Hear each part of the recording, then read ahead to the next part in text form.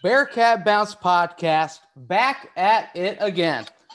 I'm Brett Young, joined as always by my dear friends, Mr. Aaron Smith and Mr. Chad Brendel. Guys, how are we?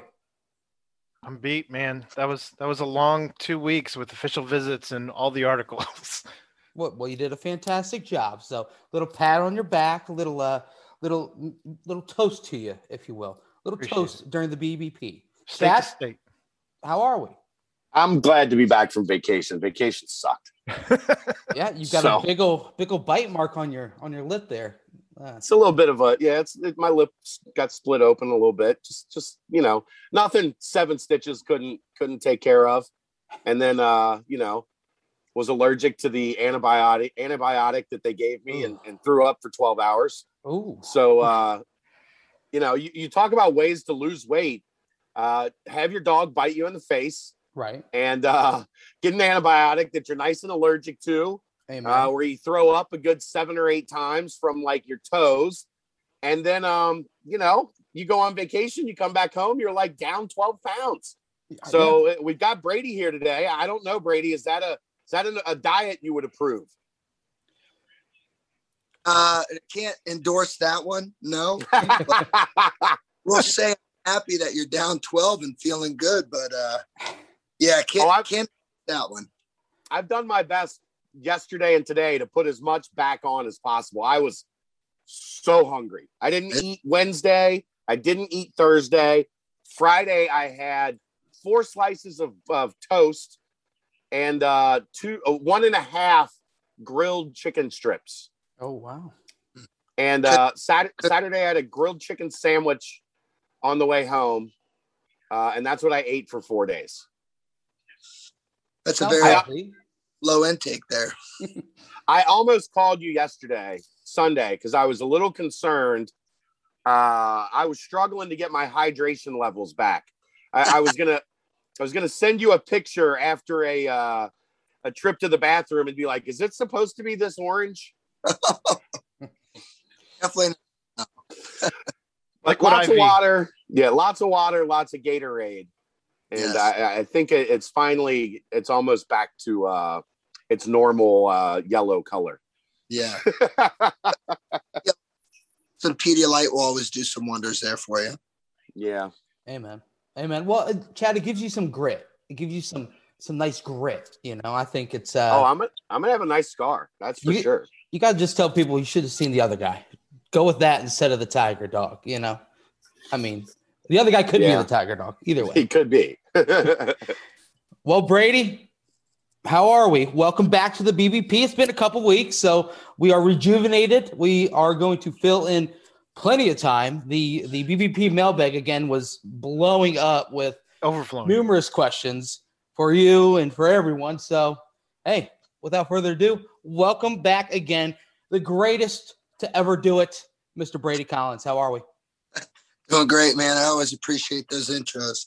Yeah. Doing well, man. Got a fun little week here planned for the boys, and then we'll take a nice little break for July 4th. And the countdown's ticking. It'll be here before we know it. Let's speak about the boys real quick, Brady, because in the past couple, I'd say last week, there have been a couple of pick collages where these players that you guys are sculpting, that they're personally sculpting, they look a little different. They look a little next level. I even saw a couple of people notice the picture today of Sauce Gardner and how he's no longer can you say he is slight of weight. No longer you can say this or that. Are you kind of just surprised about how much they continue to keep growing? I know we talk about it bi-weekly, but still, it just looks like the physical evidence is really starting to get there. I'm not going to lie to you. That's ultimately what I notice every single day is how their bodies are changing. But more so, it's just to see, the passion a guy like Ahmad has taken. No doubt he loves football and plays really well and practices really well. And to just increase his work ethic and the way he trains. Now he just has so much fun doing it because he knows he's stronger. He knows he's faster. It's awesome. And I love it. I love seeing our guys post pictures of themselves, of each other, messing with each other. My picture that I posted of Ahmad and Frozone, yep. which is a testament to Arquan last week, Arquan kept joking with him, saying he looked like Frozone, and it just stuck in my head. And I was like, dude, I can't look at him without thinking that anymore.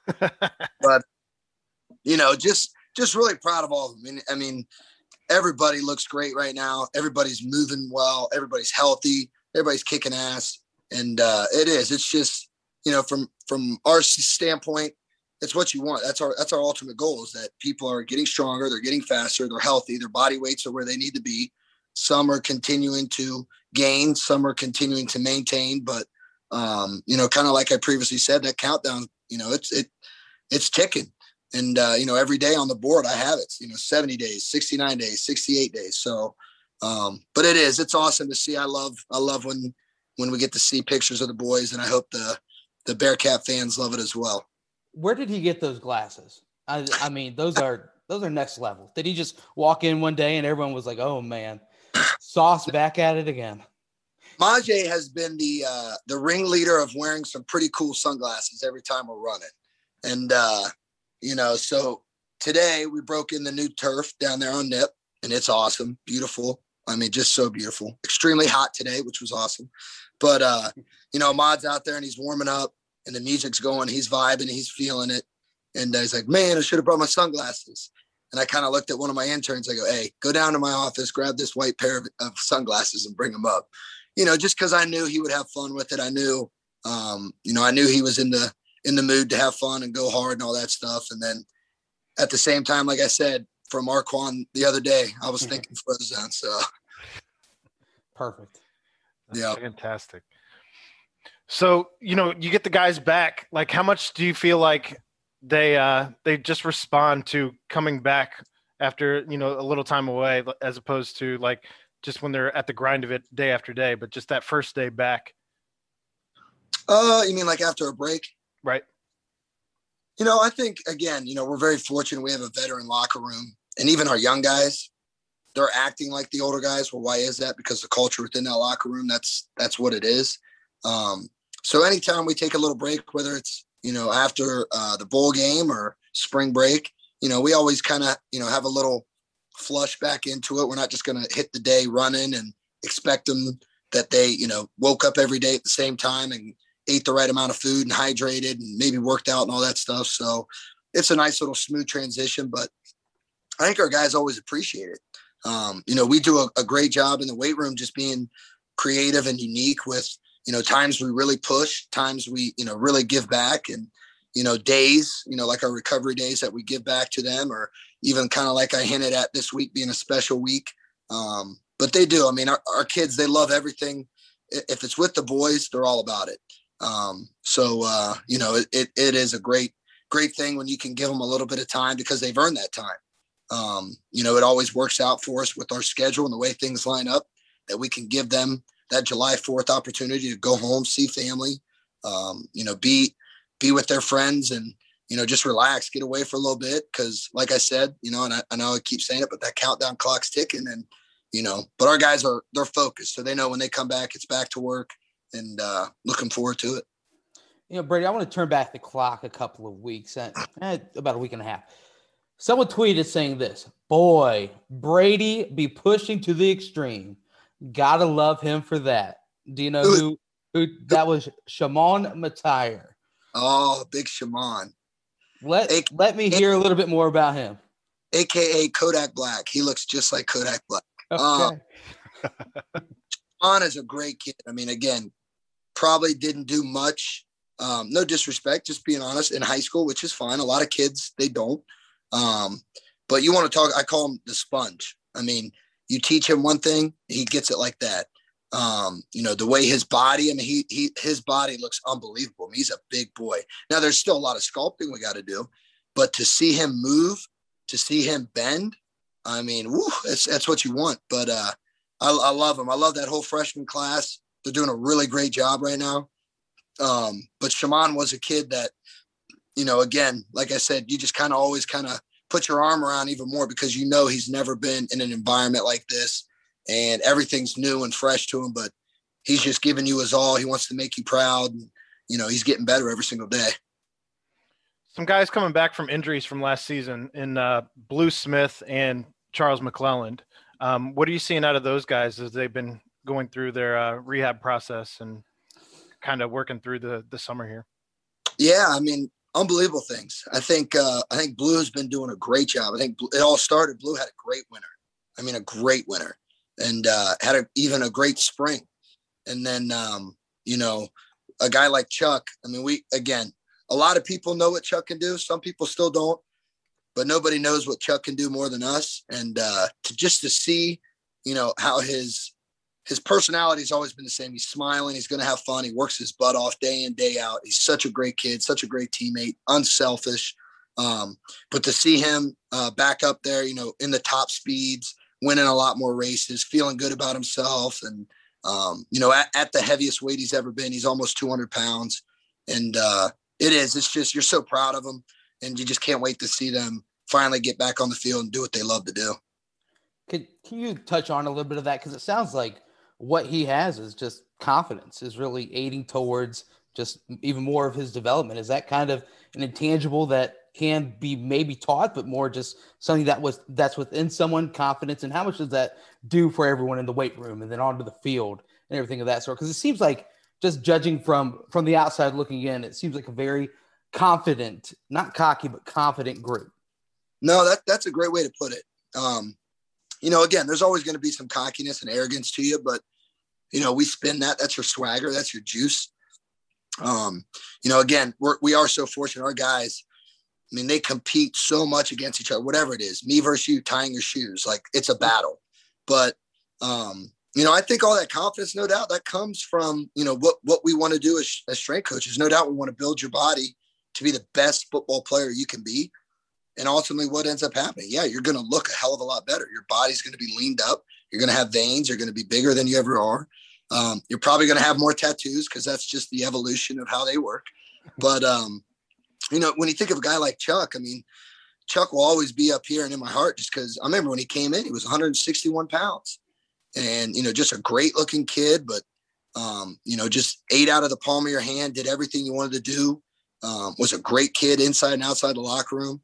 And obviously had a great year in 18, had that setback in 19, and then was kicking butt last year, and then running down on the worst turf probably I've ever been on at SMU. And, his leg kind of gives out, but again, testament to his family and genetics, because he's rehabbed unbelievably fast. But then also just, a lot of things, especially when you're coming off an injury, is just feeling confident in not just yourself, but your body, because, a guy like Chuck, he's freaky, he can, the way he runs, he can bend and get so lateral to the ground that like nobody can do that.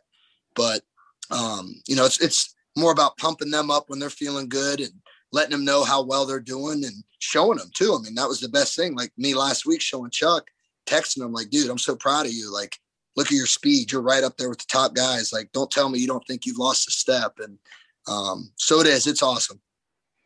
Now, who's come in as part of this 2021 class, and really, now that you've really gotten your hands on them and kind of gotten to work with them, who's started to impress you in the weight room, and then even what you've seen kind of out on the field and what have you?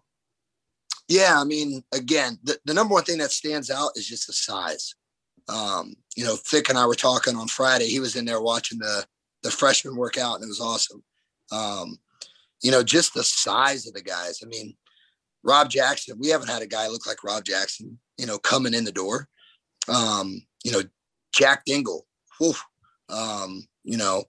Luke Collinsworth, great looking kid, still young, has no facial hair and still growing into his body. But just when you get big guys like that can bend and can move and are athletic, it makes our job easy. I mean, the strength's going to come, right? All that's, and I tell those kids all the time, the weight on the bar should never matter. It's the intent and purpose at which you do it. And it's up to us to coach you on the technique and all that stuff. You just be a sponge, have your eyes open, your mouth shut, your ears, right, listening, and we'll take care of the rest. And, again, just top to bottom, that whole group, been very impressed. I know I said those names, they stick out the most. Dingle, I mean, he's every bit of what you're looking for. I mean, holy cow, almost 230 pounds, strong as an ox, can move. Rob Jackson, just big. Z Lawton, very special, very twitched up D lineman. Miles Montgomery, the running back, he looks good. Donley, obviously the wideout looks good. I talked about Shaman. Isaiah Cox. I think he's going to be really special. I mean, just all those guys, even Big Dante, the Godfather. I mean, to be his size and to move the way he does and bend and his little strength that we discussed it about him being a little, bowling ball in the middle there, but I could keep going. Cam Jr., Leroy Bowers, even the quarterback Lichtenberg, he's surprised me. I think he has a little shit to him, and I like that. So really, really impressed with that group. So it's kind of like my philosophy on beers. It's not the number of beers that you drink, it's the intensity in which you drink them. 100%. 100%. Right. Just making sure we're on the same page, same philosophy. And that's why we like Natter Days. Well, Brady, let's keep it going name-wise with that new class. There's just a few that we didn't touch on first time around. And I wanted to wait a little bit because a player like Caleb Schmitz, where do you see him projecting kind of an athlete in high school, now going to be more of that tight end role at the next level? How has he looked so far as he's been on campus for a couple of weeks? Really good. Again, he's a kid, I think, raised the right way and, just, again, soaking everything up, slowly growing, getting stronger, all those things, moves really well. Got a little length to him. He's not as tall, obviously, Josh Wiley and Lenny, but, he's got great size to him. I think he's very cerebral, which is really going to help, but he's doing a really great job. And then 3 Black Cats to round it out. Jalen Monroe, Aisa Jarman, Jonah Lytle. Just three more, two DBs and another defensive lineman. How have they looked so far? So Issa, I think looks really good. Issa's a guy, he always stands out to me. He's always in the front.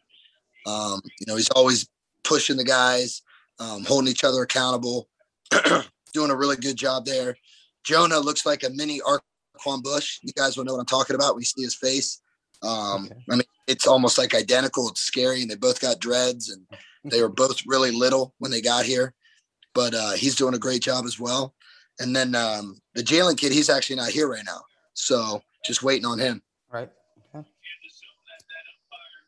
Chad, Aaron? I mean, I thought you guys were kind of trying to work through this. We got so much mailbag stuff that let's try to squeeze as much of this in as possible as we can, because if not, this is going to be a 3-hour show. I've got a fun one right off the bat. Then let's continue with the whole competition feel. And I think you guys have done some tug of war contests in the past, but this is an interesting one for you, Brady. Okay. It's going to be Big Juan Briggs, Myjay Sanders, Ty Van Fossen, and Ahmad Sauce Gardner on one side. Did you soak that up? I got it. Other side, Curtis Brooks, Malik Vann, Darian Beavers, Kobe Bryant. Poof. Why is it all Black Cats versus Black Cats? Good point.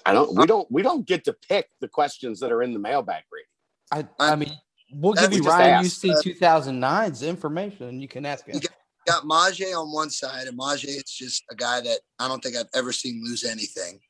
You got Kobe on the other side, another guy I've never seen lose anything. Man, that's tough. I mean, Briggs is obviously strong. Curtis is strong, but I mean, he'll get him going. Beavers is a freak show of nature. Ahmad's way better. That's tough. I don't know. I'm going to have to go with I got to go with the GOAT, Kobe Bryant side, because he's just – there's no way he's going to lose. Love it. Love that. That's all right. Sauce will just bleep that part out. So one of the questions that came up a couple times, actually, people want to know what's going on with Jonathan Allen. With Big John Allen? Mm-hmm. So he's just recovering from knees and stuff like that, healthy and, live healthy and, kind of take care of himself off the field more than on the field. And, we'll kind of see what happens with that.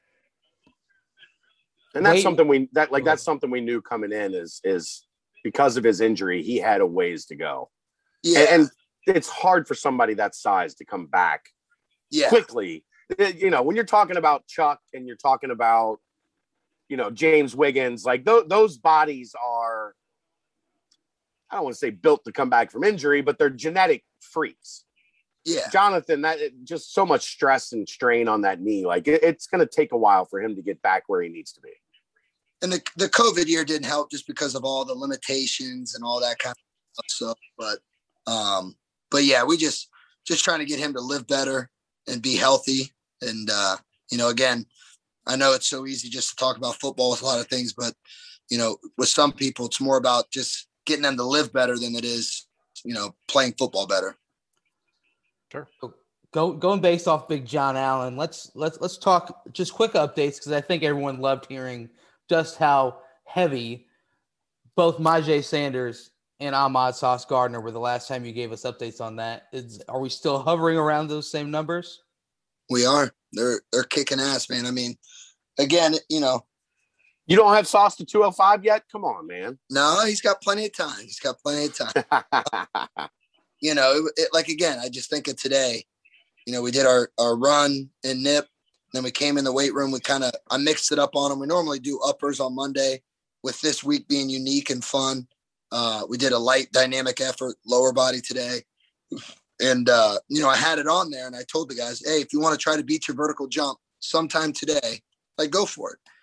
And, you know, rightfully so. As soon as we broke it down in the weight room, I'm training my guys, all that stuff. And then we get to the very end and my guys have already stretched and they're like, hey coach, let's see what our verts are. And I'm like, after the lift, like, you sure? So of course, you know, they're competitive. They get going at it. Of course, Ahmad PRs, Ritter PR, Wiley PRs, Prater PRs, Michael Young, Myjai tied his. And it's just like, these guys did that post run and post lift. And it's just like, it's crazy. But yeah, no, those two are both doing a great job at holding their body weight. And I mean, it's freaky. I mean, again, I normally don't like to run the big boys long distance. You know, they only run 10 yards at most hard with or without chains. But Myjai is such a freak of nature. I mean, he runs with Dez, he runs with Beavers, and he's right up there with them. So it's scary. What is that PR for Sauce? Yeah, what are some of the vert PR? It was a 35.5-inch vert. So very, very, very good, you know. And again, as he continues to feel more confidence, which he's always been, but like I told him, being heavier, being stronger, it's going to make you better. So he's already faster, all those things. How about this from Cam Mellor, Mellor, who's the Senior Communications Creative Director for Pro Football Network? Yeah. He took that picture today of Sauce, and he said, Ahmad Gardner, take the word slight out of your scouting profiles for Ahmad Sauce Gardner immediately. That off-season workout plan is working. So it's being noticed. Yes. Well, again, that's good. And again, all I ever want is for all our kids to get that recognition. I know Ahmad's always going to get the recognition. But that's why I love the pictures being put out. That's why I love putting a few pictures out here and there. The more recognition and the more love our guys get, the better it is for everything. Because, you know, again, we know the target on our back and our chest, and we step up to it. We're thriving in it, and we want the country to know who we are and what we're doing and all that stuff. So that's awesome. I love that. So Brady, this is. Let me jump in for a second. Do it. Brady, this program is obviously been on the rise for the better part of 15 years. There have been seasons with postseason accolades, All-Americans, things of that nature. What there's very rarely been for this program are preseason accolades, where going into the season, guys with the CPAW on their chest are being recognized at the level that we're seeing Ahmad, that we're seeing Sauce, that we're seeing Dez. How cool is it as a coaching staff to look at what you guys have created and the culture that you've, you know, fostered here, to see those guys being able, because that I think personally, seeing that stuff in the preseason is better than seeing it in the postseason, because to me, it means people are on notice. People are aware going into the season that UC football means something. Every week, every 3 days, it feels like Ahmad Gardner is a first-team All-American somewhere new. As a coaching staff, how rewarding is that to see that work that you guys have put in over the past 4.5 years now is paying off with the accolades that these guys have earned and deserve? I mean, absolutely. Like I said, the number one thing as a coach that you want for your team and your players is to be rewarded. You want them to get everything that they deserve. Now, in hindsight, what they deserve is ultimately what you earn. And again, when you put in the work, when you put in that daily grind, and you actually devote yourself not only to the team, but to whatever it takes to put yourself in that position, just like in life, good things are going to happen. So it's awesome. I love seeing all of it. And then I'll flip it in hindsight. What does it do? All it does is motivate us even more. Everybody wants to talk about, and that's great, right? So they should. What does that in turn do? Only motivates Kobe Bryant even more. You know what I mean? They want to talk about Majay, and that's awesome. Rightfully so. They should. What's that do? Only motivate everybody else on the D-line. And again, Dez gets his accolades here and there. Dez also gets his share of people that doubt him.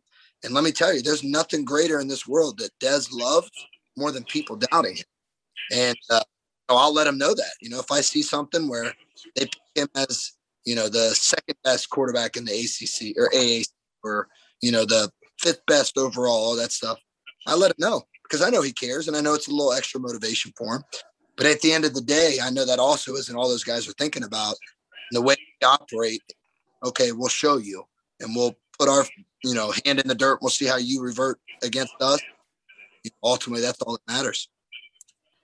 Have you really sensed that kind of, you touched on obviously the two big names that are getting a lot of recognition. Do you sense that in the underclassmen as well, that are kind of seeing, okay, if I do what I need to do, I can be on these preseason lists, I can be getting those accolades? Does it give them an extra boost, if you will, to know, hey, I can do whatever I want here as long as I put in the work? Yeah, absolutely. And again, I think, again, those kids, those younger kids are always going to look up to those guys, especially if they're getting all those accolades. And I always tell them, we have a sign in our weight room. You better see, hear, and feel your brothers. What does that mean? Okay. So I'm Rob Jackson. I'm this big, 6'5", 282-pound, long, good-looking DN. And I come in here, and Majay's the top dog, and he's getting all this love, and he's getting all this stuff. Okay, what am I ultimately going to do? I'm going to be seeing him every single day. I'm going to be watching him, how he acts, how he trains, how he is outside the building, all that stuff. I'm going to be hearing how he talks, how he works, how he, communicates to others within his unit and on the team. And ultimately, I'm going to be feeling him. I'm going to be feeling his presence. I'm going to be feeling his leadership. Whenever he's got to be hard on me, all those types of things. So, I think it's huge. And again, it's only just more of a motivator for us, because these guys are all getting those accolades. Yes, because they perform really well on the field, but you got to scale it back and peel back the layers. It's because they grind so hard. They put in the work. They study the film. Again, nobody can just show up on game day and ball out. Like, it doesn't just happen. So it's awesome. It's great for, our older guys, even down to the younger guys. Cause, again, there's so many guys that get all these accolades, and then there's so many guys that don't, that, they're going to make it happen. The Darian Beavers, the Alec Pierces, the Michael Young, the Trey Tuckers, the Jerome Fords. Again, right now, I'm not be lying to you. They said our O-line, some magazines and whatnot, is the fourth best in the conference. Okay, that's fine. You can say what you want. I know the O-line that we have. I've seen how hard they've been working. I know the love and the commitment and the passion that they have, the size, the strength of them, the way they move. I'm good. I'll take them any day of the week. So, it is. It's one of those things that you definitely you love to see, and then ultimately we use it as a more of a chip on our shoulder. Now, as you're kind of talking about the guys who maybe have that kind of chip, have you noticed anybody who is like a returning guy in the weight room that maybe is kind of surprising you and maybe is going to make an impact this year as opposed to what they've done in the past? Like just kind of a coming out of nowhere this season? Coming out of nowhere? I mean, of course we as we're all avid fans, we know the guys on the roster, but I mean, like you're casual. They're going to be like, oh, this is a name I should know. Boy, that's tough. I mean, guys that stand out, Jaquan Shepard. I think he's done an extremely extremely great job of kind of, intensifying what he is, his sense of urgency, attention to detail. I think he's always trained really well. I think now he's just selfishly kind of ticked it up a notch because, again, he's not a young guy anymore and all that stuff. And he's earned more playing time and more respect. He stands out. Man, there's a lot of names that just come to mind, but, up front on the O-line, I mean, you could go all of those guys. I mean, I think there's some guys that are going to really bust out and have great years. Trey Tucker, guys talk about him a little bit, but I don't think they talk about him enough. Kid's a freak of nature. I mean, 175 pounds. He looks like a running back. He's the fastest kid. I mean, he's so competitive. He's so strong. He's such a great kid, great work ethic, all that stuff. Cole Smith looks really, really good. Really happy for him. I mean, they're everywhere, man. I don't know. It's hard. Well, yeah. Cole Smith. Go ahead, Brady. I was just gonna say, I mean, nobody ever talks about Joel DeBlanco, and I know it. He's been here for 10 years or whatever it is, but Joel looks great, doing an extremely well job. A guy that really stood out to me today, actually, that is kind of off the radar a little bit, is Will Huber. Again, Will Huber's been a special teams, tight end type of guy for us, and moved over to the Black Cats, and rightfully so. They saw something in him that they really liked, and man, I mean, he's always trained his ass off and done really well, and a great teammate and all that stuff. But seeing him today running with some of those guys and winning some races and stuff like that, I was like, oh, all right, Will. So, but yeah, I mean, that's hard to pick out just a few guys, but Sure. Just really proud of all of them. You mentioned Cole Smith. There were some pictures that he posted today. I saw that. Looks like he's trying to take on that James Smith role of a potential defensive back at certain times. But yeah, no, he was looking good. But he is. Yeah. We know it's not going to be Mason Fletcher's not to the James Smith status yet, but in due time. I mean, that frame. But anyway, Brady, it sounds like you've been mentioning a lot of people have hunger. A lot of hunger to get better. Well, before we touch on food, because there's some food questions for you, let's talk about how hungry the offensive line truly gets. You've been mentioning them throughout. Who are you kind of picking out to be the one that needs to get the most calories each day? Who's someone that you're kind of monitoring the calories? What is the calorie intake for an offensive line, and why is it less than what I eat every day? Is it? Well, it's all dependent on their genetic makeup, right? Their physiological structure, what they're trying to be, a healthy body weight with a lean mass. And then, we sit down with them, calculate it. But I would say the number one guy that, is kind of always, one, self-aware of it, two, that we're helping with. But again, being an older guy, he's maintaining it and dominating it and really kind of starting to help some of the younger guys is Vinny McConnell. Again, Vinny will always stand out because when he came in, he was like 256 pounds. And I just remember, I'm like, oh shit. Like, he's coming from Massillon. I'm like, shit. All right, here we go. We got a dog from Massillon. And then like him and I were actually talking about it the other day.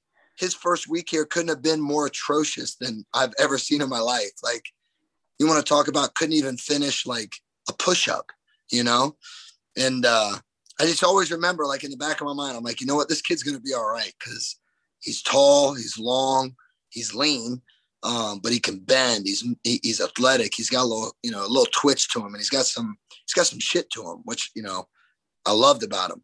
And then just through the years, he's evolved, gained weight, lost a little bit, held weight, gained weight, lost weight, but like plays extremely hard. Is the leader of our O-line for sure.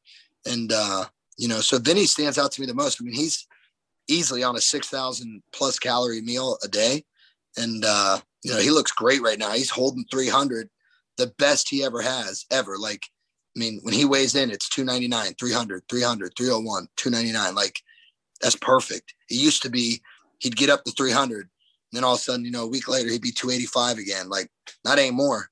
So, but again, getting those big guys to understand, yes, anybody can get calories from McDonald's or Chipotle and all that stuff. And Chipotle is not even that bad if you get the right things. It's all about putting into your body what you ultimately need. Because again, just because I'm 6'5" and 300 pounds and you're 6'4.5", 310, we don't need the same amount of calories, proteins, carbs, all that kind of stuff, fats.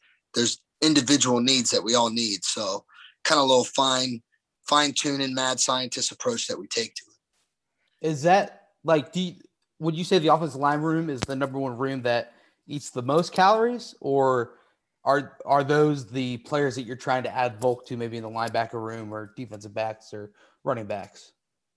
Oh boy, we don't need to add any bulk to the linebackers. They're big boys now. Right. Great. No, again, I mean, if you just took them as a whole, of course their caloric intake is going to be bigger because they're bigger. But then in hindsight, you look at the DBs, you got Kobe Bryant. He's almost 200 pounds. I'm sure his caloric intake's just about up there because he's got a higher metabolism. He's got to eat that much to burn off all the things that he's, working and fueling. Ahmad's easily on a 6,000 plus because he can handle it and he's gaining weight. Arquan being 190, he's great. But then, he trickles down to those younger guys, the Sammy Andersons, who's a guy that's right on the cusp of being the next, great corner for us, I think. Being 180, he's, in my eyes, just like an Arquan, just like a young Kobe and Ahmad, being 180 now. Okay, that's fine. Let's get to 190 and then let's get to 200. Again, it's just all individually based. Again, a guy like Dez is going to eat easily 6,000 calories a day. Why? Because one, he's got a high metabolism. 2, 3, in order for him to continue to gain the weight that he is, he's got to continue to up his increase of caloric intake. Now, before we get more into food, because I know that you guys had a little meetup, but one of the questions that came out was, who wins a pickup basketball game? Now, they asked the tight end room or the wide receiver room.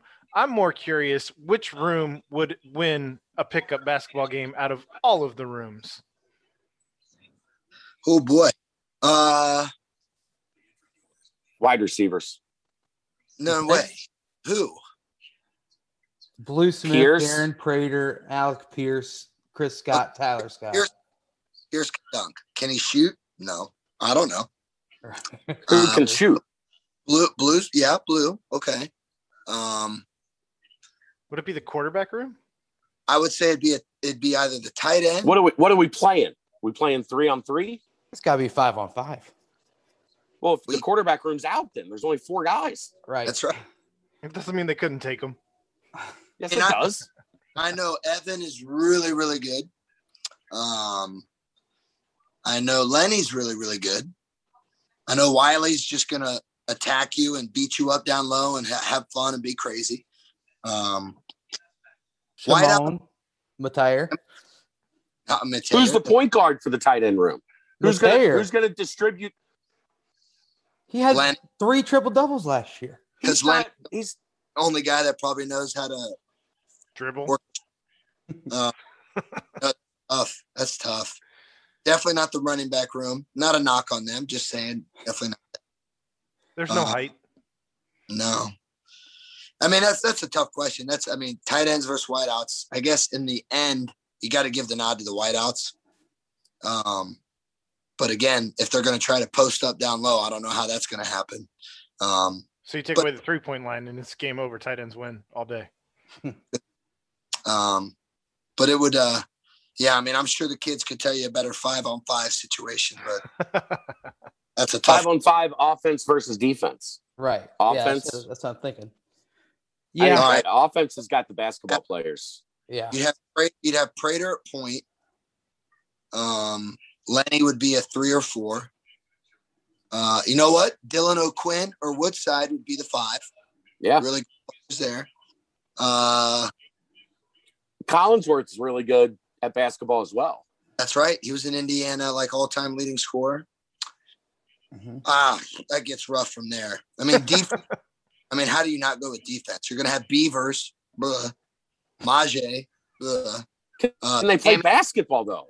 Sammy's very good. Yeah. Sammy would be the Sammy's best player a on the legend. defense. I say it. I would go with the Black Hats just because you got Sammy, you got Beavers, and you got Maje. And whoever else you want to throw out there, you're fine because You can't keep Kobe off the court, right? I mean, he'll do what he got to do. But no, Sammy for sure. Sammy's a baller, and Beavers is a freak. I think the best one-on-one matchup would be Sammy versus Evan, Prater, right? yeah. Like that's one-on-one. That would be good. That'd be a good one. We need to make that happen. I can make that happen. I hear there's a barn. And then Where do Beavers versus Lenny. That'd be a nice little one-on-one right there. Man, I think. Oh, I can't say that, but that would be a good one. That would be a good. We'll hold back. It'd be an Ocho, performance. Ooh, I like it. A little cornhole going on the side. You got the little barn action on the court. I like it. But okay, without further ado, Brady and Chad, you guys have the floor. Talk about your Brendel Bites experience. And Brady, tell me why you're all of a sudden a star. You've got a lot of buzz around you. I don't know. Maybe Chad's got to bring you on for a couple of more guest appearances, if you will. I would easily do some more guest appearances when it comes to food.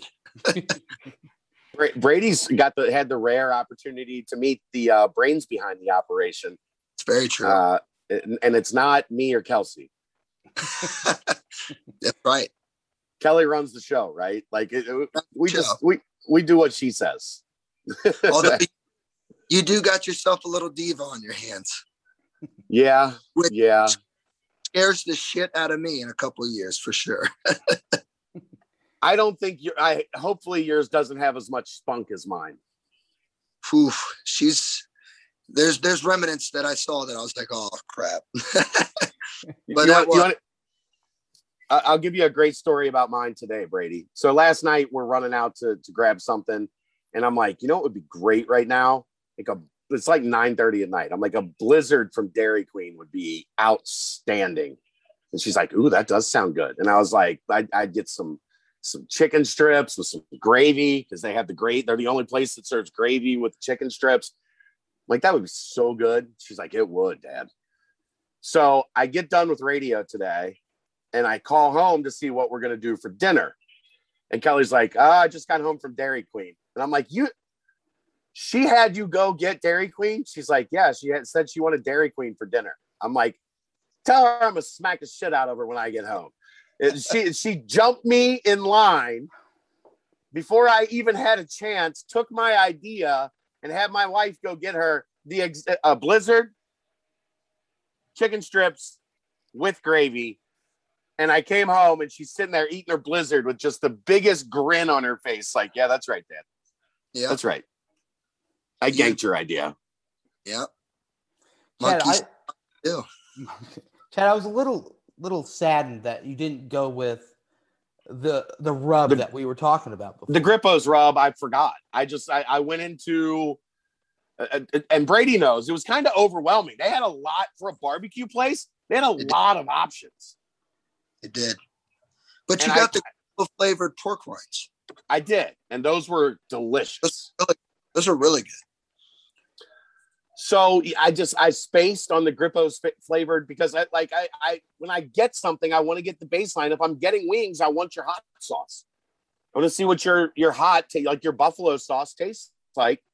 And then I realized it after I ordered it and we sat down that I forgot to order the Grippo's wings, but Brady got like their signature wing. The G-Funk. The G-Funk, yeah. Okay. Yeah, really good. G-Funk dry rubbed. Okay. Yeah. Have you been back since? Have you been back since? No, I haven't. I might have to recommend it this week for the family. I've had quite a few people hit me up. I had one today actually hit me up. I think it was your podcast partner, Aaron. Who, Ed? I think it was Ed that said he went and got some G-Funk wings. I'll have to. Sounds about right. It's right around the corner from his house. Yeah, got Ed Brendel got the G-Funk wings over the weekend. They ain't no joke. Ed Brendel. That was awesome. That was fun to get out there with you and meet your family, and then obviously eat some really great food. So, hey, anytime you want to do it, I'm there. It's not as far away from me as I thought. Like it's a haul. It's a good distance. Well, you probably took 75 south, yeah, right? the back way, north. Yeah. If I took 275 south to get home, I got to go north from here to get to you. Oh, yeah, from here. Yeah, but I'm saying when you left home. Yeah, I took south. Yeah. Right. It was good though. It was really good. Good barbecue. Those wraps were ridiculous, man. It made me want one, and I'm not a wrap guy. Exactly. Like, I think I knew they had those wraps there before, but every time, like I said, when we've gone there, we've gotten the wings, we've gotten the pulled brisket or pork or something like that. But then when those wraps came out and Kelly and your daughter were eating those, I was like, I should have got a wrap. And I don't think I've ever said that before in my life. I should have got a wrap. Yeah. That's what I said in the show. They look like the pictures you see that people take. It was like that. They were, and they look like the pictures that people take. And then when you get there, the food doesn't look anything like that. No. I don't think they could have taken a picture that looked as good as those wraps did. Let's not forget the fried pretzel bites. Those were outstanding too. Boy. I mean, have you ever had fried pretzels, Gus? Is that different than regular pretzels? Lightly. Yeah, regular pretzels are baked. These were fried. Lightly. So it's a little crunch. Yes. I mean, it was. And there super light inside. Was there a salt overkill? No. They didn't use any salt. No salt. I like that. I'm not a salt on my pretzel guy. No. Real good. It was very good. It was a very, very cool experience. And I appreciate Brady for stopping out and joining us and getting the full Brendel. Everybody gets the Chad experience. Very few people get the full Brendel family experience, which go ahead. No, I was going to say we should promote Midwest Barbecue. They should bring a little truck down to the tailgate area for the football games. I mean, that would be a great idea. I would suggest that you get them to tailgate for the football team, but that's a lot of barbecue, boy. That's a lot of smoking meats. That's a lot of food. But hey, who knows? They might be up for it. Well, you guys are making me hungry, so we're gonna go ahead and wrap up the BBP completely now. We can all go in our belly. See ya. But definitely no. Anything else for Brady, guys? We of course have held the goat I'm a good. little bit longer than always anticipated, but we still got plenty. We do. Give me them. Let's go. Let's give the people what they want. Oh no, I just mean plenty of show. We got plenty of show to get through. Oh, that's true. You still got basketball. That's right. Yeah. And like 30 more mailbag questions that aren't directed at you, that are directed at me. The secret stuff we can't talk about with you. Yeah. You're not allowed to talk about this stuff. That I'll find out when I listen later. The stuff I covered all the last 2 weeks. Yeah. the stuff that if you talk about compliance will be at your office in the morning. Knock, knock. Very true. Very true. No, but you know what? That's a big time thing that you guys do. And I think that's awesome. I think those kids appreciate it more than anything. They were asking for articles all over the place. Well, again, I mean, all you want to do is the kids that come, that they visit, that they experience, all that stuff. You're just trying to get a little insight. And I think even a little bit of that insight is good for the Bearcat fans to know as well, because ultimately, what do they want to know? They want to know the next wave of guys that are coming in. And, it's awesome. And, again, like I said, the more those kids want to talk and, tell you what happened and what they're feeling and all that stuff, it just gives them more outlet and feel more at home. And ultimately that's what we're trying to do, is make those kids feel at home. But I think coach always says it best. He does a great job of always telling the kids, whoever comes and visits and all that stuff, ultimately at the end of the day, you guys are going to tell us, if they're the right fit and if they are vibing with everything that's going on here and all that stuff, because, coaches don't sell a program and coaches don't recruit to a program. The kids do. And so I know we've had a great couple past weeks here. And, but again, that's, obviously a testament to all of our coaches, but really to our players. No doubt. Program is at an all-time high. There's no doubt about that. And as is the another appearance from Brady Collins on the BVP, that means the BVP yet again is at an ultimate high. So, Brady, sadly, we have to say goodbye. But could always do a live show Friday morning. Oh. Or at least I definitely don't think compliance is going to let me do that. It's a good tease, though. A good little tease, though. So keep your eyes peeled to the board. Maybe not your ears sparked up, but eyes peeled to the board. How about that? Nobody ever said pictures were a bad thing, right, Chad? Oh, no, I got a camera. Exactly. Exactly. So Friday it is. Make it a date. Special day, boys. Special day. Very special. Very special. Brady, until then, you are awesome. Thanks for coming on, as always. And I guess have a good, Tuesday, Wednesday, Thursday, and then Friday. Special day. Little something special. But I appreciate it, guys. Always a pleasure talking with you, and look forward to it again here soon. Always. See you soon, Coach. Always. Love Take you, care. Brady. See you, man. Bye, Brady. Well, guys, again, Brady Collins, the greatest, one of the best of all time. What I need to say now is we talked soft pretzels.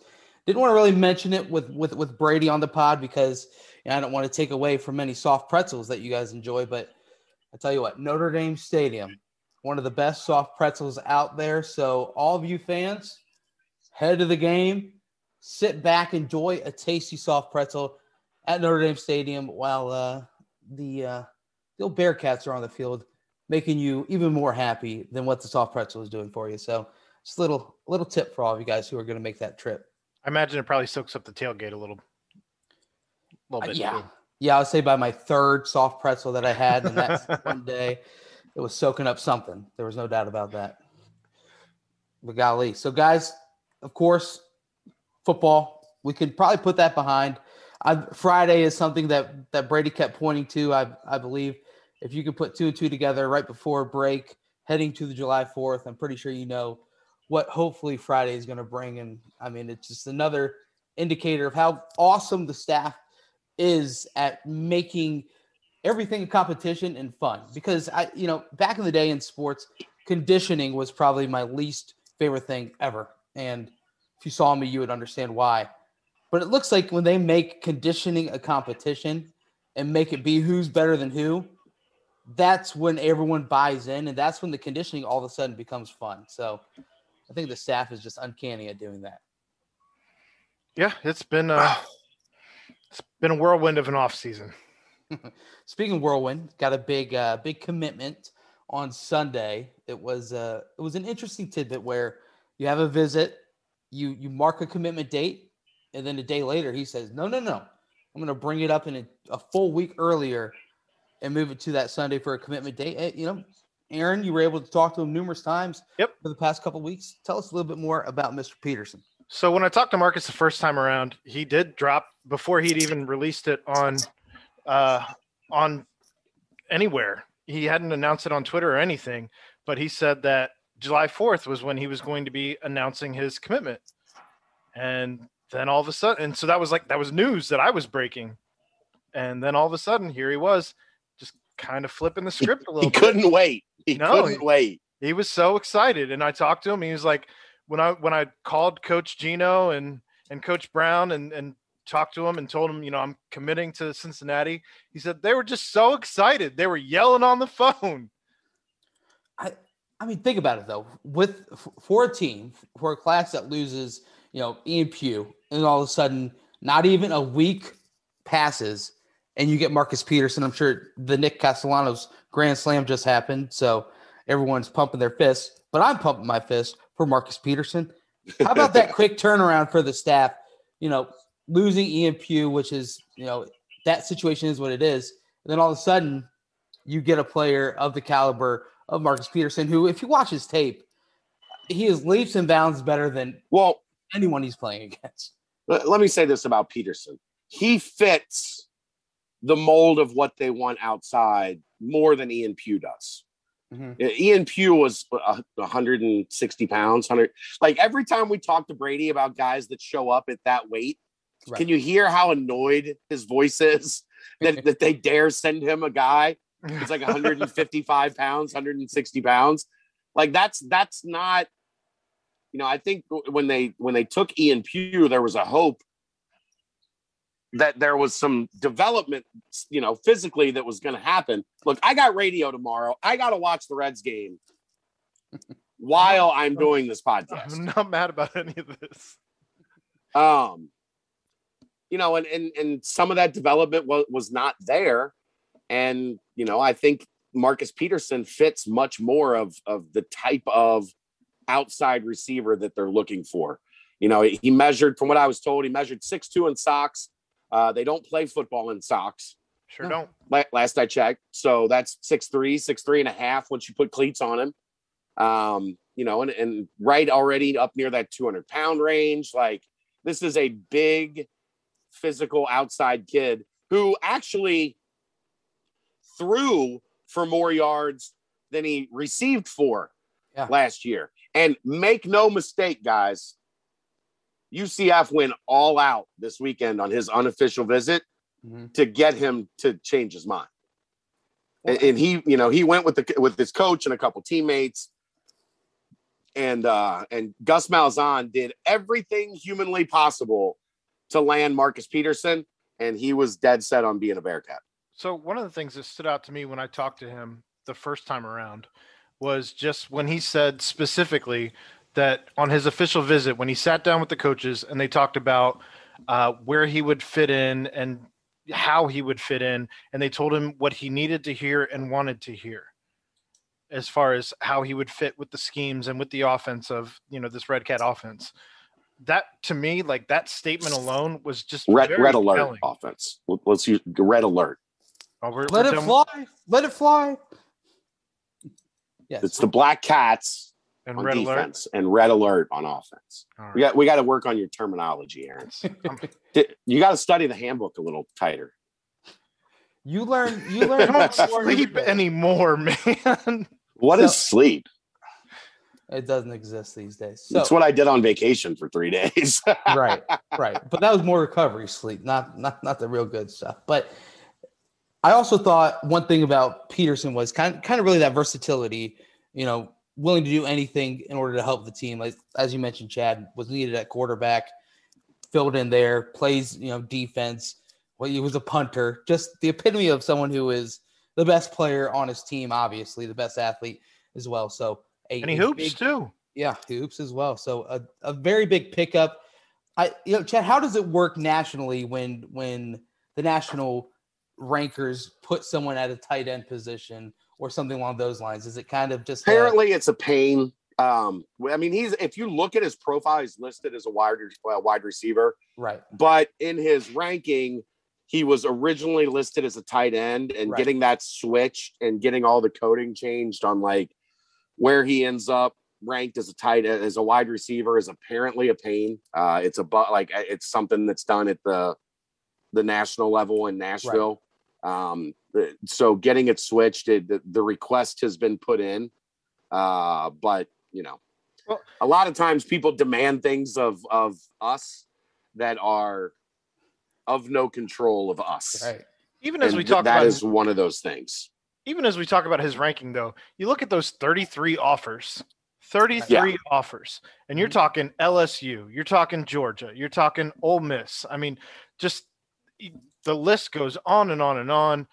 I mean, you can't tell me that this kid is not underrated where he's currently slotted, even as a tight end. Well, I mean, his rating as a wide receiver would stay. I mean, he would be, I don't think they would change him from an 85-77 because that's where he was. And he's only played wide receiver and quarterback. I don't think he's played tight end. So we'll see on that. Like, it's so dumb that like the way that all has to be done. Basically what happened is that when he was originally listed and ranked, he was originally listed and ranked as tight end, and getting that switched is just a pain in the ass. But I guess just my point is even if you put him at receiver, like I can't imagine that the 0.8577 is not underrated. Like I would think that would have to be underrated looking at how many offers and who was offering. Maybe. I mean, I don't know. Like I don't work. I literally don't work in that department. So I don't know what thought process they have goes into that. Well, the department that we do work in is the one that brings you information on how he felt after his commitment, and it was pure joy. Aaron, great job again on that article. And I tell you what, big addition to the team. Let's quickly flip to basketball, unless you guys want to touch any more on football. I think we've wiped that one pretty dry. Basketball, talking about a big addition, not really one that has been added to the team, but one that made it to town. Chad, this was touched on the last BCJ pod. We haven't been able to talk about it since. John Newman is on campus. And from what I gather, just judging off his Instagram video, is that let's say that his golf game could use some practice, a lot like some of the other players on the team. From footage from their Top Golf experience has shockingly, kids that play basketball generally don't golf a lot. Right. No, that's very true. One of my good friends, he played basketball at Purdue. And I tell you what, we went out golfing a couple years ago, and I told him, I'm sorry, man, but I think you're going to have to sit out for the back nine. Just roll around in the cart. You're going to drive the cart, buddy. You're going to have some beers and drive the cart. You're just going to be chilling. There's no more need. But still, you've got to just love how happy all of them looked, how much fun it looked like they were having. And, of course, this is not post, but where things are starting to open up more in regards to COVID and whatnot. So this is just awesome to continue to see that footage and continue to see how fun everyone is having. And John Newman is on campus now. Have we been able to have any little birdies fill us in on how he has been looking as far as not yet. From that point? Not yet. Okay. Can't wait to hear it because he seems to be that wing defensively, aggressively that can really aid the team, especially because, not too much depth on the wing as far as that goes. Hopefully I'll talk to some birdies before the BCJ pod on Thursday, but in case you hadn't heard, I was on vacation. Yeah, no, I did get that memo. Hey, Brent. So as we're talking about Top Golf, kind of going back to football here for a second. Yeah, there was a fantastic story from one of the kids who is a commit at this point. While they were top golfing, the club flew out of his hands while top golfing, and it flew into the air, and everyone turned to watch why everyone was yelling, and it flew into the air. It actually landed in a hole in one of the targets, and the target ate the club. What? That's a thing that happened. Wait, what? He lost his grip while swinging, flew into the air, falls into a target, and it ate the club. The club was gone forever. Did he get points? Yeah, I don't know the actual answer to that. That would have been a great follow up. Come on, Aaron. We're still working on. We're still refining your game. It's my rookie season. So we're gonna have to get you back in the cage. Get some more swings. You'll get there. Let's line some commits up, and we'll get back at it. So, have you guys ever been Top Golf? Yeah. No. Those grips on those clubs, I tell you what, they become the most slippery thing ever. I take an actual glove, like, no lie. Right. What I do is I wrap a napkin around my hand, and I still let go of a club one time, and I don't want to talk about it because after that it got really weird. After that. But anyway, it's awesome to see basketball team together. And Chad, is this a concerted effort from the coaching staff to bring back as many, former players and former teams and and Yeah. also, have the social media, talk about Lance Stevenson on this day was drafted, and which I feel like Lance hasn't been mentioned really since he left, and went pro. It seems as if there's been an extreme concerted effort to bring up the history a lot more this season. This is what I've told you from the time Wes got hired. This is the North Carolina way. Right. If you're family, you're family. Once you are family, you are always family. And that's how he sees it. That's how he's going to approach it.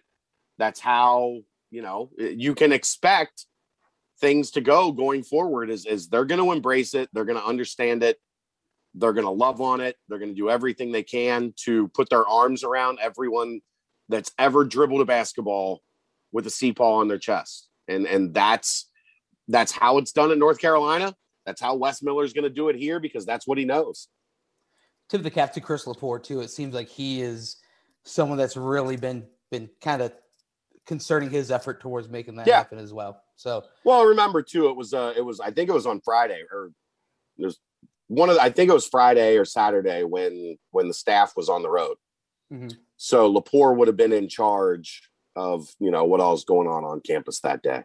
Right. So, and yeah, he's definitely been super involved, and it's that kind of chief of staff role where he's an extension of Wes Miller. And Chris has been awesome. Has he gotten any paternity leave?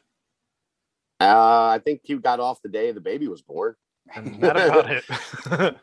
Basketball doesn't sleep, Aaron. We are out here. As you talk about the team traveling, do you know anything about this Bearcat Air? I mean, it's a private jet.